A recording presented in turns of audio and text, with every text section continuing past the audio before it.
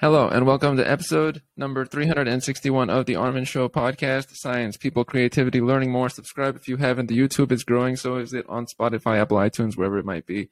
Follow the show. It is booming out here. On this episode, we have a guest, a researcher, a professor, Professor Kaylene McClanahan. Kaylene, welcome to the show. Thank you so much. I'm so delighted to be here. I'm very glad to have you on here. You're affiliated with the University of California, Los Angeles. Shout outs to our local UCLA. I am in Los Angeles. Some of your research interests are hierarchy, dominance, status, intergroup relations, and diversity. You're a postdoctoral fellow at the UCLA Anderson School of Management. Got your PhD from Kellogg School of Management at Northwestern, and would be in the category of social scientists studying social hierarchies. That is cool. Now, exactly right. Yep. Currently, you are not at UCLA. What has caused you to not be at that institution, and where are you currently, and what are you doing at that location? I'm affiliated with UCLA. I'm just not in LA. So I am in Salt Lake City right now. I have family here. So I am working remotely and enjoying some time here. That's cool. Wonderful. Long live Colorado region, Utah region can be known as beautiful part of the country that many people would like to go to for its scenic qualities. That's cool. Yeah, I would recommend it for that. Absolutely. Lots to do. People go there. Now, you're in the category of social science and research in that field. What led you in that direction? Why not something like any other category? That's a good question. It was definitely a question that I asked myself a lot during undergrad. I think I ended up in a business school in a pretty unconventional route. So my undergraduate degree was in family psychology and human development. And after I finished that degree, I was like, I don't really know what I want to do. So I think I will continue going to school, which I think is a more common path to academia than you would think. So I did a master's in that as well in family psychology. And the professor that I worked with during my master's, Jeff Hill, who was really wonderful, did a lot of research on work-family balance. So he was approaching family psychology from that perspective. And as a result, some of the journals that we were trying to publish in were family psychology focused, but some were more organizational behavior and management focused because both sides are interested in those issues. And so that was really my introduction to management and organizational behavior. And I didn't really realize that there was the option of doing social science in a business school. And so it was after my master's that I pivoted and I applied to management PhD programs. I ended up at Kellogg at Northwestern and got my PhD in management and organizations there. And that is a pretty unique and special group because there's a mix of people with training in management research, but also people with training in social psychology and sociology. And so my research has a bit of a hint of social psychology to some of it as well, despite being in a business school. When you were mentioning earlier, continuing from one path to the next, there was one book, which I don't know. Yeah, I do have it. That it talked about how it was the real world of college by two professors, about how it actually looked at the percentage of people that just continue their path. Like, I got to just keep going versus it would lead me directly to this job. Like the decisions that people make at that point. It's nice that every little element, one by one, thanks to researchers, is figured out in a way. Yeah. It's also nice when like some decisions that you make as like a dumb 20-year-old and end up leading you to a place where you're actually happy with your career. So I feel very fortunate in that regard. That's true. There's a little bit of entropy to it. Like, I will leave it to chance and it worked out. That's pretty cool. Yeah. Yeah, absolutely. One other cool thing before getting into your material is that a proponent of reproducible science and an avid R user. What is R and what can people use R for? So great question. R is a it's a programming language that's focused around statistics. So like if you are familiar with Python, R is kind of like a Python alternative that was originally developed by statisticians. So if the majority of what you're doing is stats, I think that R is a great language to learn. And as a result, that's like the way that I do all of my analyses is through R. And the nice thing about R is that, like Python, it's open source, which means it's free and available to anyone. And as a result, there's like tons and tons of online resources to anybody that's trying to learn R, although it is a bit of a learning curve. So I taught myself R. I'm a big fan now. I wasn't when I was learning it because like I said, it's a bit of a learning curve. But also the nice thing is because it's freely available, people who are avid users build tools that are helpful for them, and then they share them with the world. So if you're trying to do a very specific analysis that's not very common, there's like these beautiful, generous people out there who often have already figured out how you need to do it. And there's a package available that you can download and add on and use. So it's you can tell that I geek out about it a little bit because I think it's a really, really beautiful thing to be able to find a tool that, and most people are just doing this out of the generosity of their own hearts and out of enthusiasm for stats, which is pretty profound and cool, I think. They support the field. One question that comes to mind there is, there's a learning curve. How long would you say it was before it was quite useful to you, from when you started learning it to the point where, okay, this is like less of learning and more of usefulness? What would you say about that? Oh, that's such a great and difficult to answer question, because I think in some ways I still like am learning what I'm doing. I think, and it's also, when you're a graduate student, you are doing so many different things that I think that my learning curve with it was different than if I just like sat down for 4 months and dedicated my whole life to it. But I was like trying to learn R and also like taking classes and trying to learn how to do research, so I would say it was probably like a good few years before I felt comfortable and competent in R. But again, I think that's partly because I wasn't focusing on it full time. So I have to give that disclaimer so I don't discourage anybody who wants to learn it. That's cool. Yeah. I always wonder about that. Once you start something, where's the time frame before it's now like on your page versus you are putting into it to figure it out? It's like a hill, and you're like, once you cross the hill, now you're like using it and you're figuring out more along the way. Yeah. I also I do have to be upfront. Part of my commitment to open science means that I post my code for my articles, like the analyses that I run online. And so anybody who actually knows R could look at those and be like, ooh, she still doesn't know. There's like, I think that I'm functional, but I'm sure that there's always a difference between like somebody who can do something functionally and somebody who can do it really elegantly. And I know that where I lie along that spectrum, certainly. In a place of usefulness, we will call it a place of usefulness. Cool. I would be flattered by that. It's great when code is available. You can always look at it and analyze it, and that's exactly what it is. It's not like behind some back room or something. That's cool. Yeah. Now, the categories that you look at, how connected would you say there are? Let's say hierarchy, dominance, status. Are these all very related, or would you put them in separate groupings?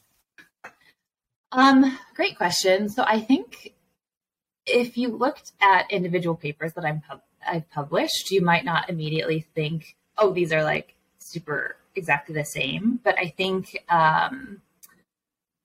there is one theme that ties all of my work together, and it's this idea of hierarchy pretty broadly. So I really have two streams to my research. One looks at hierarchies between people in groups.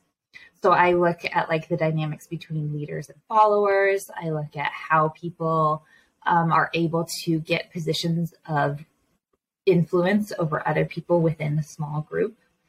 And that is some of the research that reached out to me about, which is focused on, I look at dominance and prestige. I'm happy to talk more about that. My other line of research looks at hierarchy on like a broader, more systemic scale. And then I think about hierarchy between groups of people. So rather looking at individuals within one group, I think about like how groups are arranged hierarchically within society. And so I look at these groups mostly in terms of race and gender. And I work from theories that start with the assumption that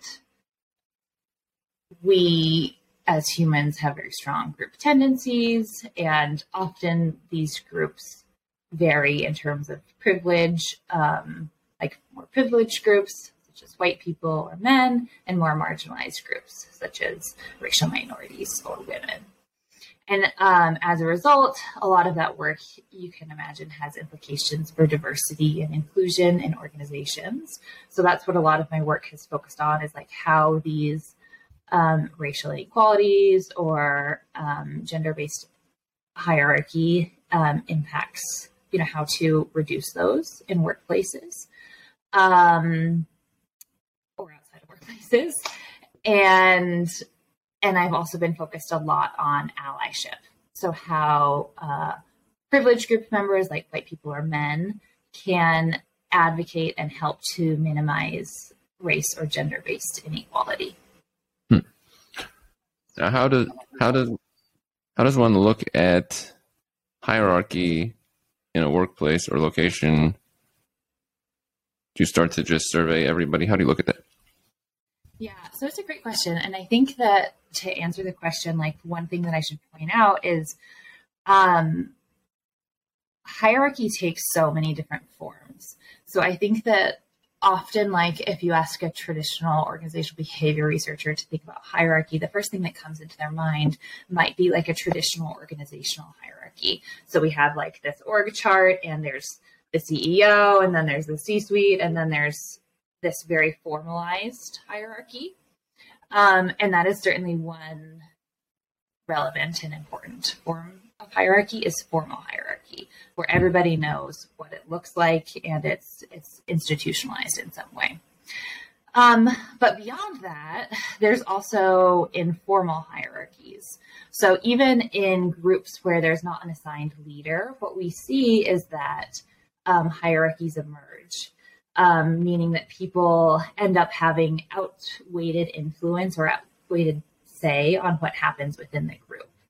And sometimes these informal hierarchies emerge based on a person's competence or how likable they are. But we also know that like a person's demographics also impact the way that they are treated. And so sometimes these hierarchies emerge based on dimensions like race and gender. And as a result, we also know that like race and gender have systemically, there has been hierarchy based on opportunity and explicit exclusion and discrimination in like broader societal institutions. So you can see that there's like many different ways to think about hierarchy. And as a result, the methods change. Sorry, could you say that again? Oh, I'm My sorry. apologies. I couldn't hear what you said. Sorry, Siri just was like asking. Sorry. Technology makes its way. So depending on what type of hierarchy we're looking at, that can impact the methods. So I'm giving a very long answer, but so my methodology is kind of broad as a result, because I'm looking at like lots of different levels of hierarchy or types of hierarchy. So in some of my work, I use round robin surveys. And this is like, I don't know if you've ever worked in an organization where they have like 360 feedback and it's this idea. Okay, so the idea of 360 feedback is rather than having a performance review by just your manager, they want to get information from everybody that you interact with. So they might ask for information from your manager. They might ask for information from your subordinate, some of your clients, some of your peers in the organization, so that they can get a broader view of what you are like as an employee. So I do something similar in my research where I will go into groups of individuals and I will ask each individual in the group their perceptions of every other person in the group. And that can give you some pretty neat information, because we know that a lot of times if you just ask somebody about their position in a group, they might not be super accurate in understanding how they are perceived by others. And so when we have everybody's perception, we can get more accurate ideas of how individuals are actually perceived. So I've done quite a bit of that. I think that's a pretty exciting methodology. A lot of my work is also experimental in nature. And so I will look at how people respond to different types of leaders or different types of behaviors, depending on the gender of the leader, the leadership style that the leader is using, or not the leadership style, but like the strategy for hierarchy that they're using, their race, the type, so I do a lot of experiments, both in the lab and online as well. I also have some studies, which I find to be pretty exciting, that use more like what I consider big data techniques. So like getting data from Twitter and looking at that, or I've also collected some data from participants attending a virtual conference. So really it's, I just try and have a lot of tools that when I have a research question, I can pull from one of those, depending on what the best fit is and what's feasible. One thing that comes to mind there, you mentioned Twitter and big data. I once had a lyric that I wrote down: data's the new oil. Rockefeller would get jealous if he had some zeal, then Google's overzealous. That was like 10 years ago, but data, very important. Would you say that? Thank you.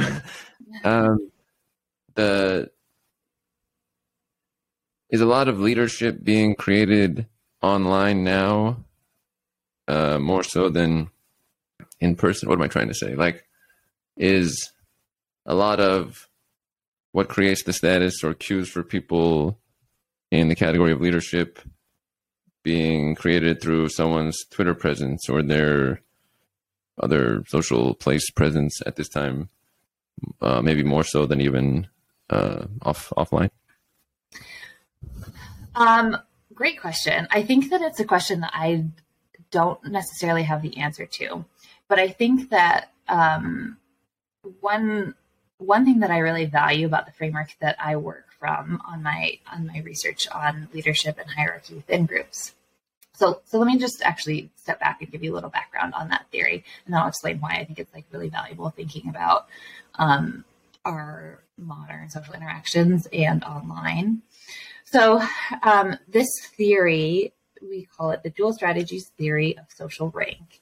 And when we talk about social rank, that just means like a position within the hierarchy. So somebody who has high social rank, they are either respected, or they have a position in the formal hierarchy, or they have outweighted influence, but like on some dimension, they are like higher in the hierarchy. That means they have social rank. And this theory suggests that people obtain social rank by using one of two strategies. And the first strategy is a dominance-based strategy.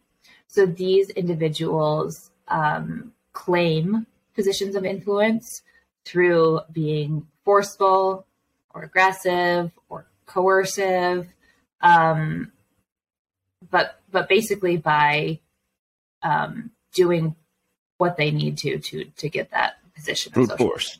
They claim it through force. Yeah, exactly. The second strategy is a prestige-based strategy. And this is as you can imagine, like a little bit more delicate of a strategy. These individuals tend to display competence. They show that they are a team player, that they're generous. And rather than trying to force their way to the top, people just like those traits. And as a result, they want to defer to those people. They want to know what those people's opinions are. They want to do what those people think is right because they value and respect that opinion. So two very different strategies. And both of those strategies we've found are effective, which I think is interesting because I think a lot of times we want to assume that dominant people who tend to be a little bit more selfish and aren't even necessarily more competent, we want to assume that they wouldn't get influence, but we do find that is the case. And in some of my recent work, we actually find that at least in some contexts, these dominant individuals not only can like get positions of influence, but they can maintain these positions of influence over time. So that's like the brief synopsis of the theory. But what I find really exciting about this theory relative to a lot of theories in organizational behavior is that it's all about how these hierarchies emerge and how they can change. So it's it accounts for malleability. And I think that a more traditional view of hierarchy is this assumption that we have leaders and followers. We have managers and subordinates, and it's kind of an immutable hierarchy and it's just taken for granted. And then we're like, okay, so we have the leaders and the followers, and now what are their relationships like? Which is important. But the reality, I think, increasingly is that these hierarchies are changing. And we see this in organizations because people are moving from job to job a lot more. We see a much higher population of the workforce that is doing gig work or contract work, meaning that they're not just in one organization with one boss. It means that they're constantly going into different organizations on shorter term bases. And then there's like a new hierarchy that emerges in each of those dynamics. And so there's a lot less stability. It's not like most people have a job where they start at entry level and they move up and they stay at the same organization for 50 years. I don't think that's most people's experience with employment anymore. And so having this theory that can account for how these hierarchies emerge and shape and are changed, I think is very exciting. And this is what, to finally circle back to your question, I think that it's also interesting to think about in the context of online presence or social media or influencers, because you see these changes happening where there's this malleability of hierarchies. And you also see that I think due to increased information, my speculation is that people are going to places outside of their organization or outside of their immediate social group. And that impacts the way that they are thinking, like who they are deferring to, who they are getting information from, who they are influenced by, in a way that highlights that it's not just one salient hierarchy and that's it. Does that make sense? Yes. A couple of things came to mind there. Also, one thing we do like extensive, more fuller is liked here because great. Little, like, I think of it like a piano, you know, if you press the button and it extended out, I mean, you hold it down there and the note keeps going versus staccato. It's very abrupt and such, and you can't take so much from it, and you can't get into it in a way too. Now, I like that analogy. I also figure if I talk for 5 minutes, there's probably one thing that you're going to respond to within that answer. So then you take it from there. I have quite a few, actually. One is I looked at that, the dominance versus prestige categories, and I think about that. I think of actual people, and I know of individuals that are in the dominance, and I think of it more of like a short-term punchy category versus the prestige I associated with more of a long-term, because it's almost like with the dominance, it's like action right now, momentary. Prestige is more like things, see you in 6 months, okay, maybe this will come back. It'll have like longer term linkages back to you, and you're not so automatically looking for an instant outcome or result in that category. Would you say that's a fair characterization? I would, with like some minor modifications. So I think that it is the case that I think generally, if we think about like a more selfish seeming strategy, people would be like, yes, that seems more short term. Like there's no way that that's going to work long term. And I think that that is probably true in some instances. However, what we find in some of my work and in work by other hierarchy researchers is that this idea of stable hierarchies comes from somewhere, which is once hierarchies are set into place, there's momentum there. So if a person is put into a position of leadership or they end up having more influence or control over the group, it's very hard to change that dynamic. And so I always think back to like group projects from college where like sometimes there's a person who talks a lot at the beginning and it's not necessarily the person whose opinion is valued most, but they're just talking a lot and they're being forceful. And then it's very hard to change that dynamic. And that's what we see in our work is we see that dominant individuals are not liked more by their classmates and they're actually not seen as more competent, and people don't defer to them. They say like, I don't value this person's opinion. I don't defer to this person's opinion, but they still are able to claim influence. And people are like, yeah, they are kind of a leader in a group, but not like leader in the rosy term that we usually think about it. It's like this person does have influence. And that happens very early on in the group. And then over time, it's just hard to change that. So I think that it is the case. Like we also look over the time span of months. So it's a possibility that over years, that's not the case. But if you think, and we are looking at informal hierarchy. So we look at MBA project groups and who are not assigned leaders. And we just see like who ends up having more influence over the outcome of the group.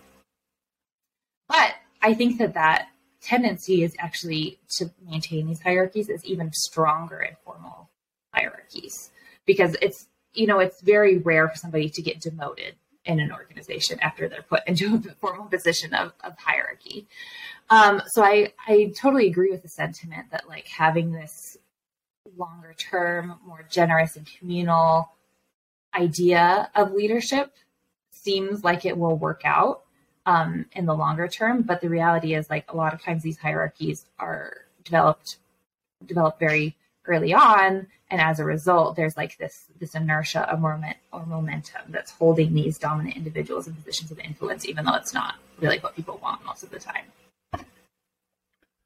I have a metaphor, or not metaphor, I don't know what, a metaphor related to this that I think of often on the freeway. If you go onto the freeway and then somebody early on, you were merging and they cut you off, it'll take like 8 minutes before you're able to somehow get around a bunch of cars to cut them off. So for those 8 minutes, they're the leader.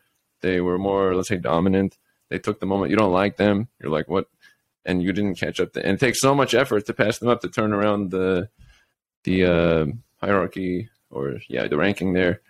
So that's what I think of in that. And it's not like, oh, wow, our leader, our role model here. It's more like, boo, what was that? And it takes forever to, so it kind of relates in some ways there. And then the other thing you mentioned was gig work earlier. Would you say, by the way, we have sort of a gig society at this point, not that it's just in workplace, but also in relationships and interactions with people. Everything is much more what can happen in the shorter term versus like there's a guaranteed 2 years out, 4 years out, 6 years out. That's really interesting. I will be honest, I have not really thought about that. And like how a broader orientation towards shorter or longer term things relates to those trends in our employment. But I do think that's a really interesting idea. One thing I have to point out, which I think I pointed out before, I have this theme that the most, I'll use the word erudite individuals have the ability to like, that's not exactly my category of expertise, and then leave it to be. And then those who may not be the most erudite will take on everything as though everything is their area of expertise, when the other people might be like, how can you have 444 areas of expertise? It's not the most applicable. I have that theme. Yeah.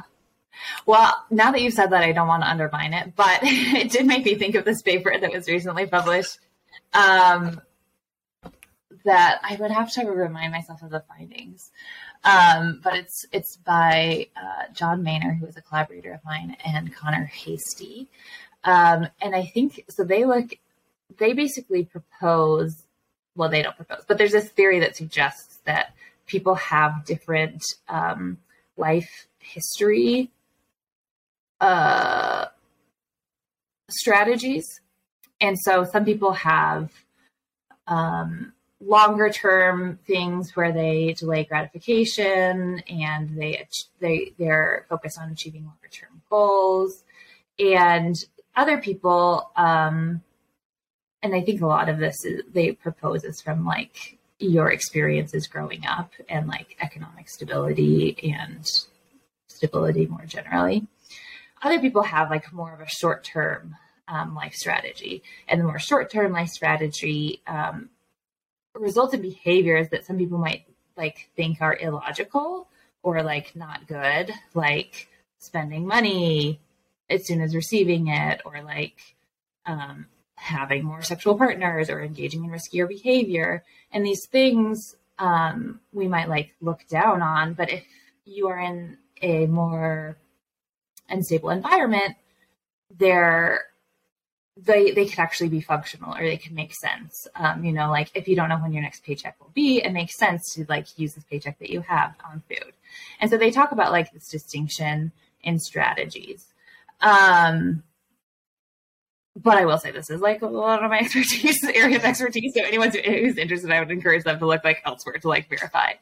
Anyway, in this recent paper, they looked at the tendency towards dominance and prestige based on this life history theory. And I don't remember precisely what the findings were, but I think that the general idea was that prestige is a strategy, back to what you were saying earlier, that makes more sense as a longer term strategy. So this, or a longer life history strategy. So I think there are some parallels there. And I think that it's interesting, like you're proposing maybe that we're shifting towards more of a short-term strategy generally as a society. And if that's the case, that could potentially have implications for the way that hierarchies are being navigated. Yeah. In my mind, just my feeling is that a good percentage have deviated to the short term, and then a small few at the top are still able to run a long-term strategy to manage the whole thing. It's sort of like, I would call it like a hill, and then whereas let's say before it was 50% of, not 50%, but some percent of people here and some percent of people here, this is the short term, and the long term people kind of managing the others. Now it's more like 80% of people have to be in this category, and a small crew is just making some decisions that they can do casually. It's sort of like if you live in a quiet area, you have more time to think, and then if you live in a noisy area, you think less because noise like reduces our ability to think, and then you're gonna like your decisions, you're gonna just throw some money away over here, and then you have to pay extra interest over here, and now you're always on a short-term basis in a way. Yeah, certainly. I think, I mean, you're making me want to do more reading in this area, because I'm like, I wonder if they like who has studied this? Have people looked at these trends over time? That would be fascinating, but I don't know. That's cool. That's neat. Long live reading, by the way. Reading and writing, I always talk about it, and it's a good thing. Journaling, writing notes, reading new things, researching. It's the world. I like text world a lot, and taking in information. Now, your other paper, one of a few that I looked at, is called Viva la Evolution. And this one, I wanted to make that like a statement piece. Using dual strategies theory to explain leadership in modern organizations. On this one, I had a more broad question. What are some features you would describe of a leader?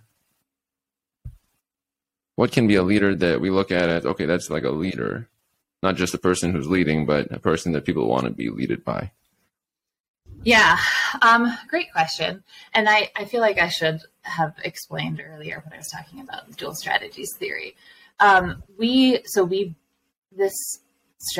This framework initially came from evolutionary anthropology, which is hence like the Viva la Evolution title, because most academics can't resist a pun.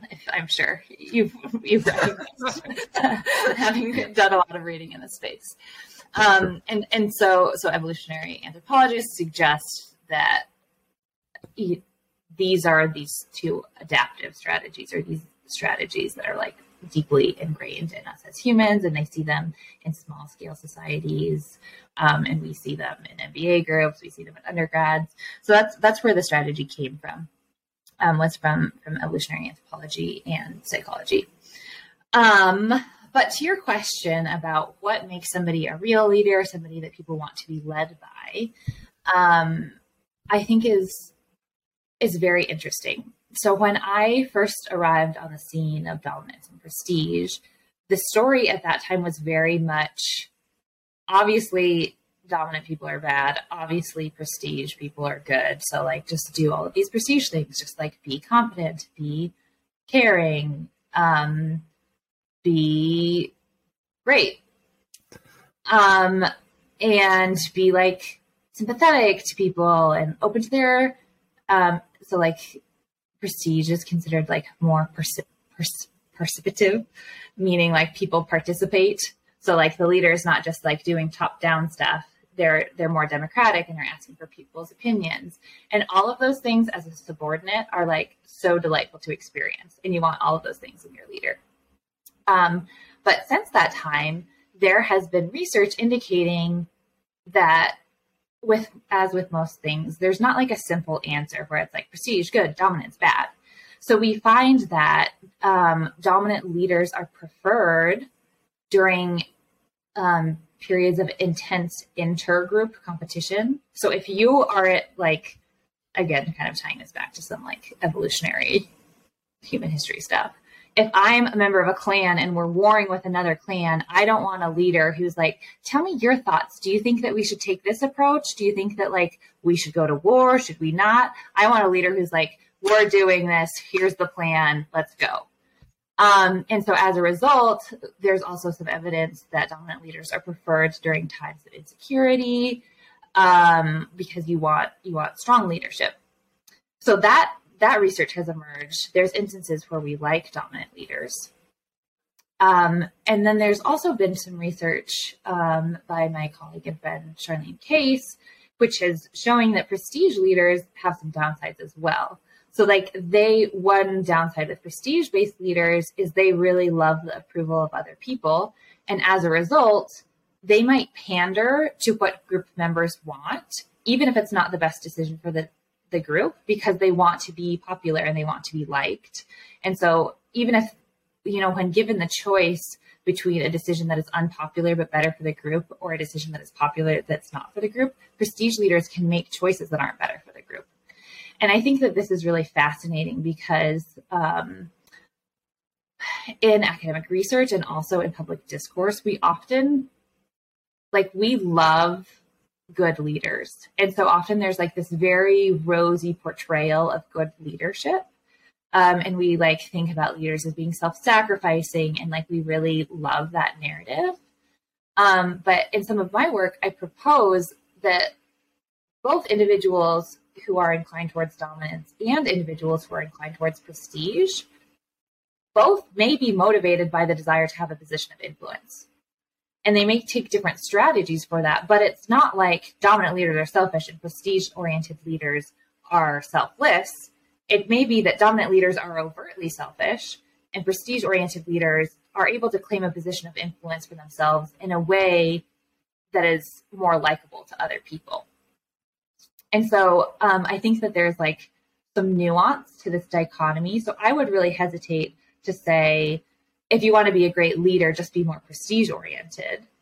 I think sometimes the best leaders, there's some evidence from old school psychology that suggests the best leaders, sometimes randomly assigning a person to be a leader is better than figuring out who people want to be the leader, or who emerges as a leader. And I guess that's kind of a cynical answer in some way.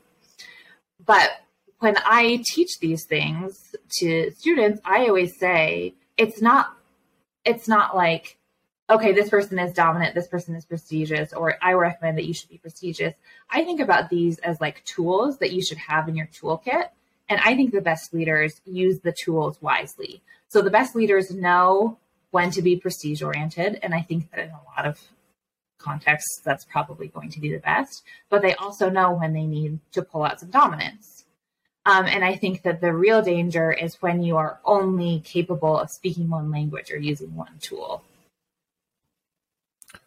This is a great point, and makes me think of how it's good to keep in mind that in the prestige category, there's room for, it's almost like a company that has mid-level management and layers of bureaucracy. After a while, there can be fluff added in, and I'll just take 10% here and 5% here. So in the prestige category, you've built up a framework of I am this figure, and obviously I've been that for a while, and I didn't do it that really harsh way, so I belong here. And then after some time, oh, I guess I belong here much more than those others. I'm better, so I can just take 10, 15, 20, 80% for myself, even if it's not great for my fellow people in the grouping, and we all got used to it. It's like the good is then used as there's like a good tax in a way for that category. Yeah, I think one thing that you're mentioning that I think would be fascinating to have more research on is like what these dynamics look like in individuals over time too. Because I don't think that we have a great understanding of that right now. I think the other thing that I've been thinking about in some of my ongoing work is when we think about these like rosy, glowing leaders, we think about them from the perspective of their followers. So that's the type that all of us want. I mean, there's variation, right? But I think generally a lot of us really want a leader who asks us for our opinion and is caring and competent. But in some of my work, that's hopefully will be submitted for peer review soon. We look at, we say like, yes, that's the language that we often focus on when we think about leaders. But in most organizations, leaders are not selected by their subordinates. They're put into place by somebody above them in the hierarchy. And selecting a boss for somebody else is totally different than selecting a boss for yourself. And so we find evidence that people have these biases that when they're selecting a leader for themselves, they're like, yeah, give me the prestige-oriented leader. I want somebody who listens to me. They're not going to be mean to me. When there's something, that, you know, they recognize that prestige leaders will pander to the interests of subordinates. And so they're like, yep, sign me up for that. But when you're selecting a leader for somebody else, dominance doesn't seem as bad. So like people still are like, yeah, we want people to generally be happy, but there's this disconnect where you don't anticipate how negative the dominant leader will be for subordinates unless you're thinking about the dominant leader being your own leader. So I think that is relevant as well to this idea of, you know, I think a lot of my work is motivated by this question of if dominant leaders are so terrible, why are they still able to get these positions of social rank or influence? And I think that's part of it, is that subordinates aren't necessarily the people that are selecting their leaders in formal hierarchies anyway. Two important things came to mind there. One of them is in relation to that specifically. I believe it was a Mark Zuckerberg interview where he said, when I hire somebody, I think to myself, would I work for them? So he's doing the switch so he can not be trapped by that. And then if he would work, I love that. It's like so he doesn't fall into the exact trap you're describing. He's thinking, would I be okay being underneath them? If not, then you can't be in my corporation. Yeah. So, dang, that's a theme that hit. And then a second thing that came to mind, this is interesting, related to the leader maybe not being the best, I guess. Let's say in some categories, let's say a musical artist, they may have 800,000 fans, and their category of fans might be people who are didn't have good upbringing, maybe don't like themselves so much, low self-esteem. And then this top musician that is their leader even likes themselves less than all of them. So they look to them as like, oh, okay, you're the leader of our not liking ourselves category. So even though it's the leader and they have a lot of fans, maybe not the best influence toward the group, but makes them feel better in the moment that, oh, okay, they're doing so bad. My doing somewhat poorly is not so bad in comparison. So it's like alternate leadership. Totally. So I think like beyond this ideas of strategies, there's also like the idea of values, which we basically don't consider it in any of our work. But I think it is like really important and relevant, because like we think about like, okay, like how are these hierarchies emerging? Who's becoming a leader? And that's interesting, but it is also like there's a pretty fundamental question of like, and what are these people, what are leaders leading them towards? Which I think is interesting. We look a little bit at like how dominant and prestige leaders impact group performance and people's experiences in group. But I think that also like begs the question of like, what are the goals of leaders? I also think that the example of the musician is really fascinating and also relevant to the discussion of like what makes a good leader, because there is this tendency of humans to value somebody on one dimension, and as a result, treat them as a leader on every dimension.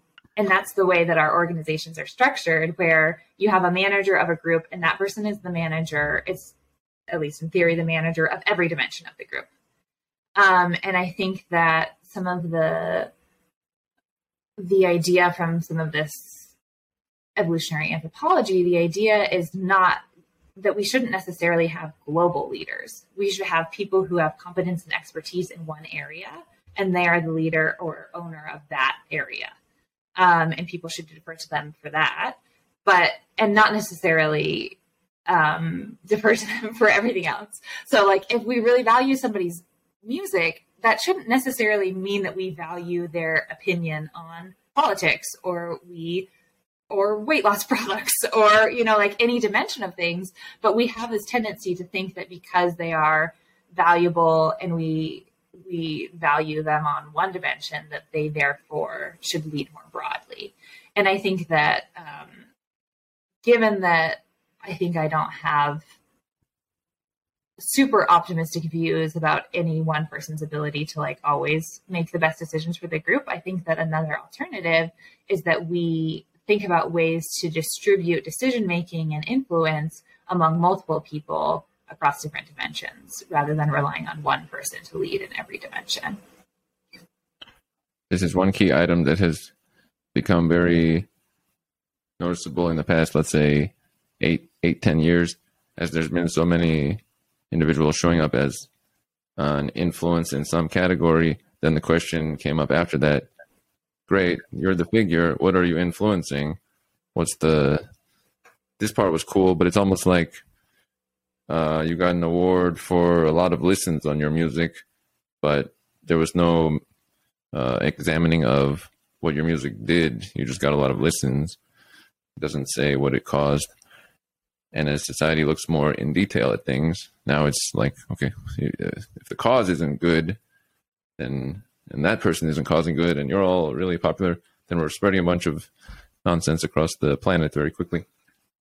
Yeah, I mean, I think this isn't a new tendency, right? Like this is like why we've been doing endorsements in advertising for forever, because it's like when we think about it rationally, it's like, yes, my favorite basketball player shouldn't have a better idea of like what the best breakfast cereal is. But people really respond to that.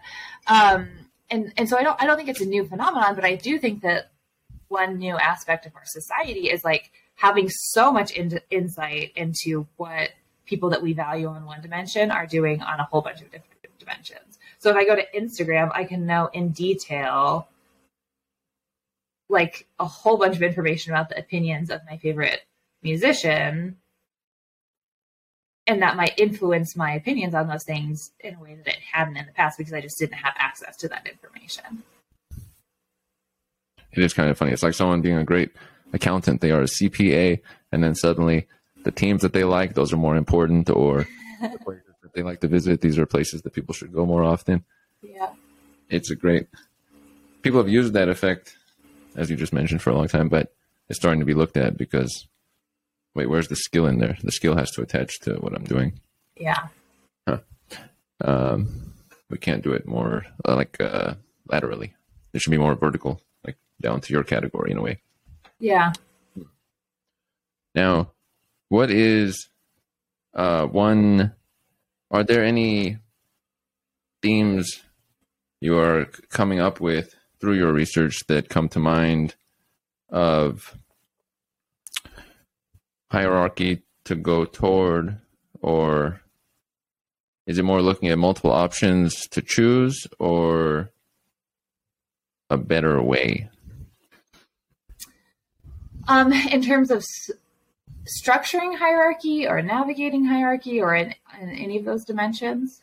Mm-hmm. Like are there any best practices for, let's say there's a group of 4 people in a class working on a group project with their different levels of skills.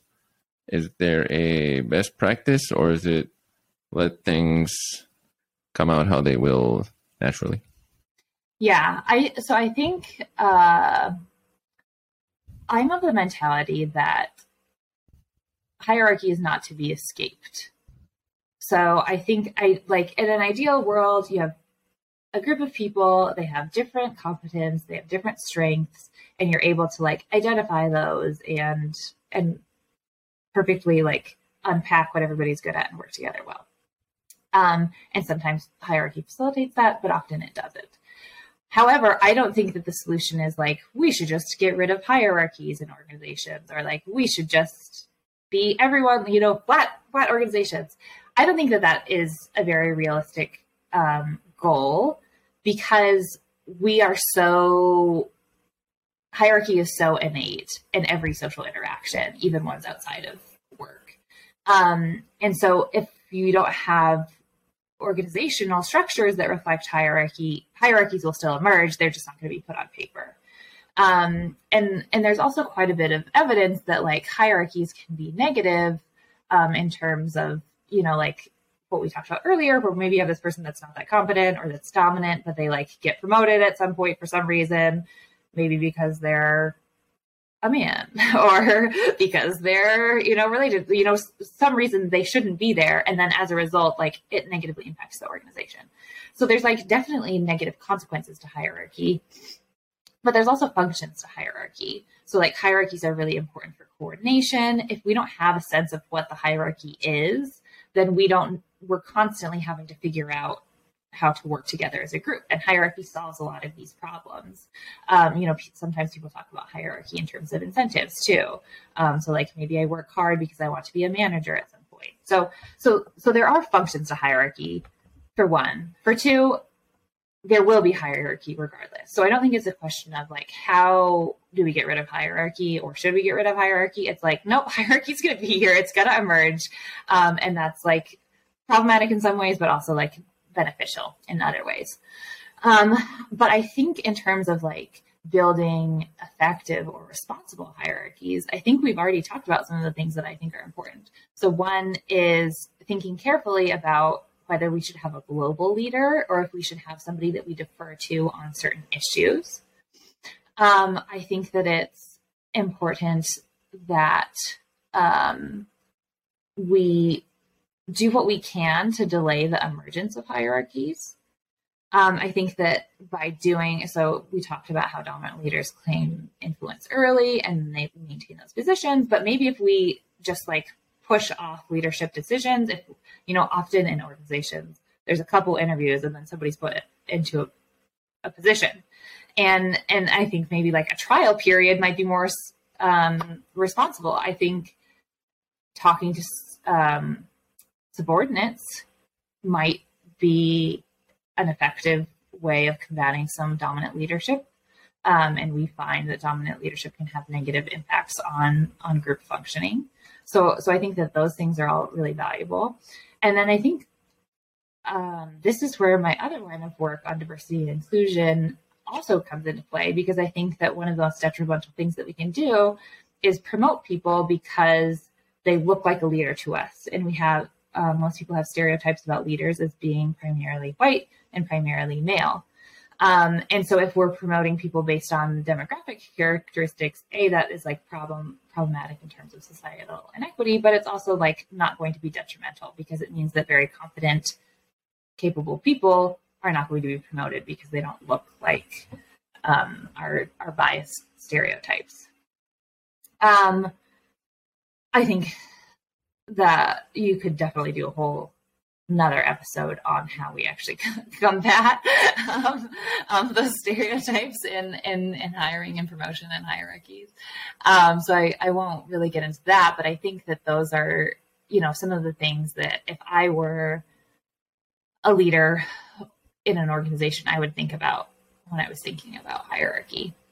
There's like a whole other literature on how just being in a position of power or influence can change our psyche, and change the way that we interact with other people. And it can make us more prone to action. It can also mean that we're prone to some blind spots. So I think that that's one really valuable element of prestige-based leadership, is this tendency to be open to feedback from people who are not in a position of power, because I think that can really help leaders mitigate some of the blind spots that they have just by being in a position of leadership. Taking account those individuals so you're still grounded in some way. Yeah. One last thing I would want to check on this one, and may have Kaylene on in the future again, shout out to that idea, is are there any individuals that come to mind that are key individuals, like other researchers or authors? Is there one or two that you look to as an example or have been important in a lot of your work, like very much so? Oh, great question.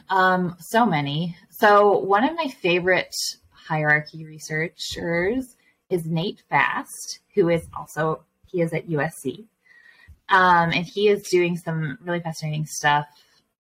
So he actually, probably my favorite academic paper ever was done by Nate. And he talks about the difference between power, which is control over resources, and you can see that kind of maps onto dominance in some ways, and status, which is just being respected and desired. And he has some really fascinating work that shows that when people have power or control, but not resources or respect, so when they have power, control, but not respect from other people, they tend to behave in like pretty demeaning ways to other people. So like if you think of, not to throw shade at like DMV workers, but like the stereotypical DMV workers can really control your outcome, but they're not necessarily somebody that we like defer to in terms of their opinion, and we may like actually probably unfairly think negatively of, and as a result, they might respond to people in kind of a demeaning way. So like that's one of my all-time favorite papers. That's from Nate. He has some other really great stuff, and more recently, he's been thinking a lot about the psychology of technology, which I think is very interesting. And I think you had Juliana Schroeder on your show, and he and Juliana collaborate on some of that psychology of technology stuff, which I think is really fascinating. So that's some of my favorite stuff within this realm. In the intergroup hierarchy world, I really love the work from Jen Richardson, who is at Yale, and Maureen Craig, who is at NYU. I think they have really fascinating ways of thinking about hierarchy and race. And Melissa Williams is also one of my favorites, who is kind of at the intersection of these two. So she's looking at power, and she also looks at gender. She's at Emory. Oh. But those are just like top of mind. I'm sure that I will, end this and think, oh man, I can't believe I forgot to mention so-and-so. That's true. I've done that sometimes when I've been checked on some detail. I thought of two things, and then later I was like, what about these two? Oh man. Yeah, yeah, absolutely. True. Sophie Terwalter. She's one. She's another one. Say again? Who's that? Sophie Terwalter at UVA. And what did she research? She does a lot on racial inequality. Okay. Nice. This is a wonderful thing. May have Kaylene back on in the future. Very glad for such discussion. Glad to have had you on this one, discussing dominance, hierarchy, status, some of your research, and branching out to more in a good, detailed way. Thank you for being on the show. Thank you so much. It was a delight. Same from me. Him because they expect him to have that scientific disposition, and he doesn't have it. He is a fighter for all sorts of reasons in his personal history, I think, and also the fact that he's just a very special individual.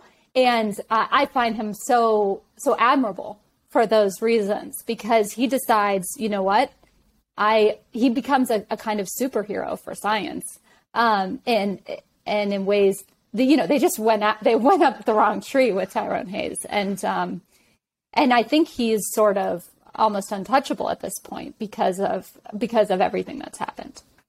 Also, I've always had this theme that the most notable individuals, they are great in one category, but they also have some sort of reach out to another category that they bring in, like it's a athlete, but they were also great at short clips online, or something that made them super popular, or someone that was in the, I guess, accounting space, but now they also had they had a real estate license, and because of that, now they're the head of the whole field in Oregon or something. It's like that little link that gives them a little boost, versus if they were just in their field, they couldn't reach. I don't know. I've always had that theme. Yeah. Well, and in this case, it's interesting because they really pushed him into that position. He would have, I think, been happy in the lab doing his work. But when they said you can't publish, or you need to rerun the experiments, or, we don't trust your statistics, he started feeling like, what's going on here? I thought we were both on the same team. I thought we were interested in finding new knowledge. And then they sort of put him in that position of actually having to fight back. I have to say, a lot of poignancy is expressed through your descriptions and what you are saying. We must have Jennifer Jacquet back on in the future, but for this episode, what is one thing you would want all individuals to take away from your book, The Playbook? So the corporate consultant in me wants everyone to understand that scientific denial is just part of business operations. It's impersonal. It is not meant to be, seen as nefarious. It's just meant to be seen as doing what corporations do, maximizing profit. We are moving jobs offshore, not because we're a terrible company, but because it saves us money. This is all in the name of efficiency, wealth generation, and capitalism. The real me, not my alter ego, says, are we happy with this arrangement? Is this what we want out of our biggest and richest institutions? Is this how we want them to think? And I also the book is in a way a dedication to science and scientists and this form of knowing, and a kind of recognition of its preciousness and fragility and the need to protect it. And so hopefully through this alter ego, you can decide for yourself whether this treatment of something so precious is something you agree with. That's a great message. Intelligent, captivating, passionate, and realistic. Jennifer, I would like to thank you for having been on this episode of the show, describing a bit from the playbook, bringing us into the background of your past research and giving us some examples of how corporations may use tactics upon us. Thank you for having joined. Thank you for having read so closely. Too. And we are out.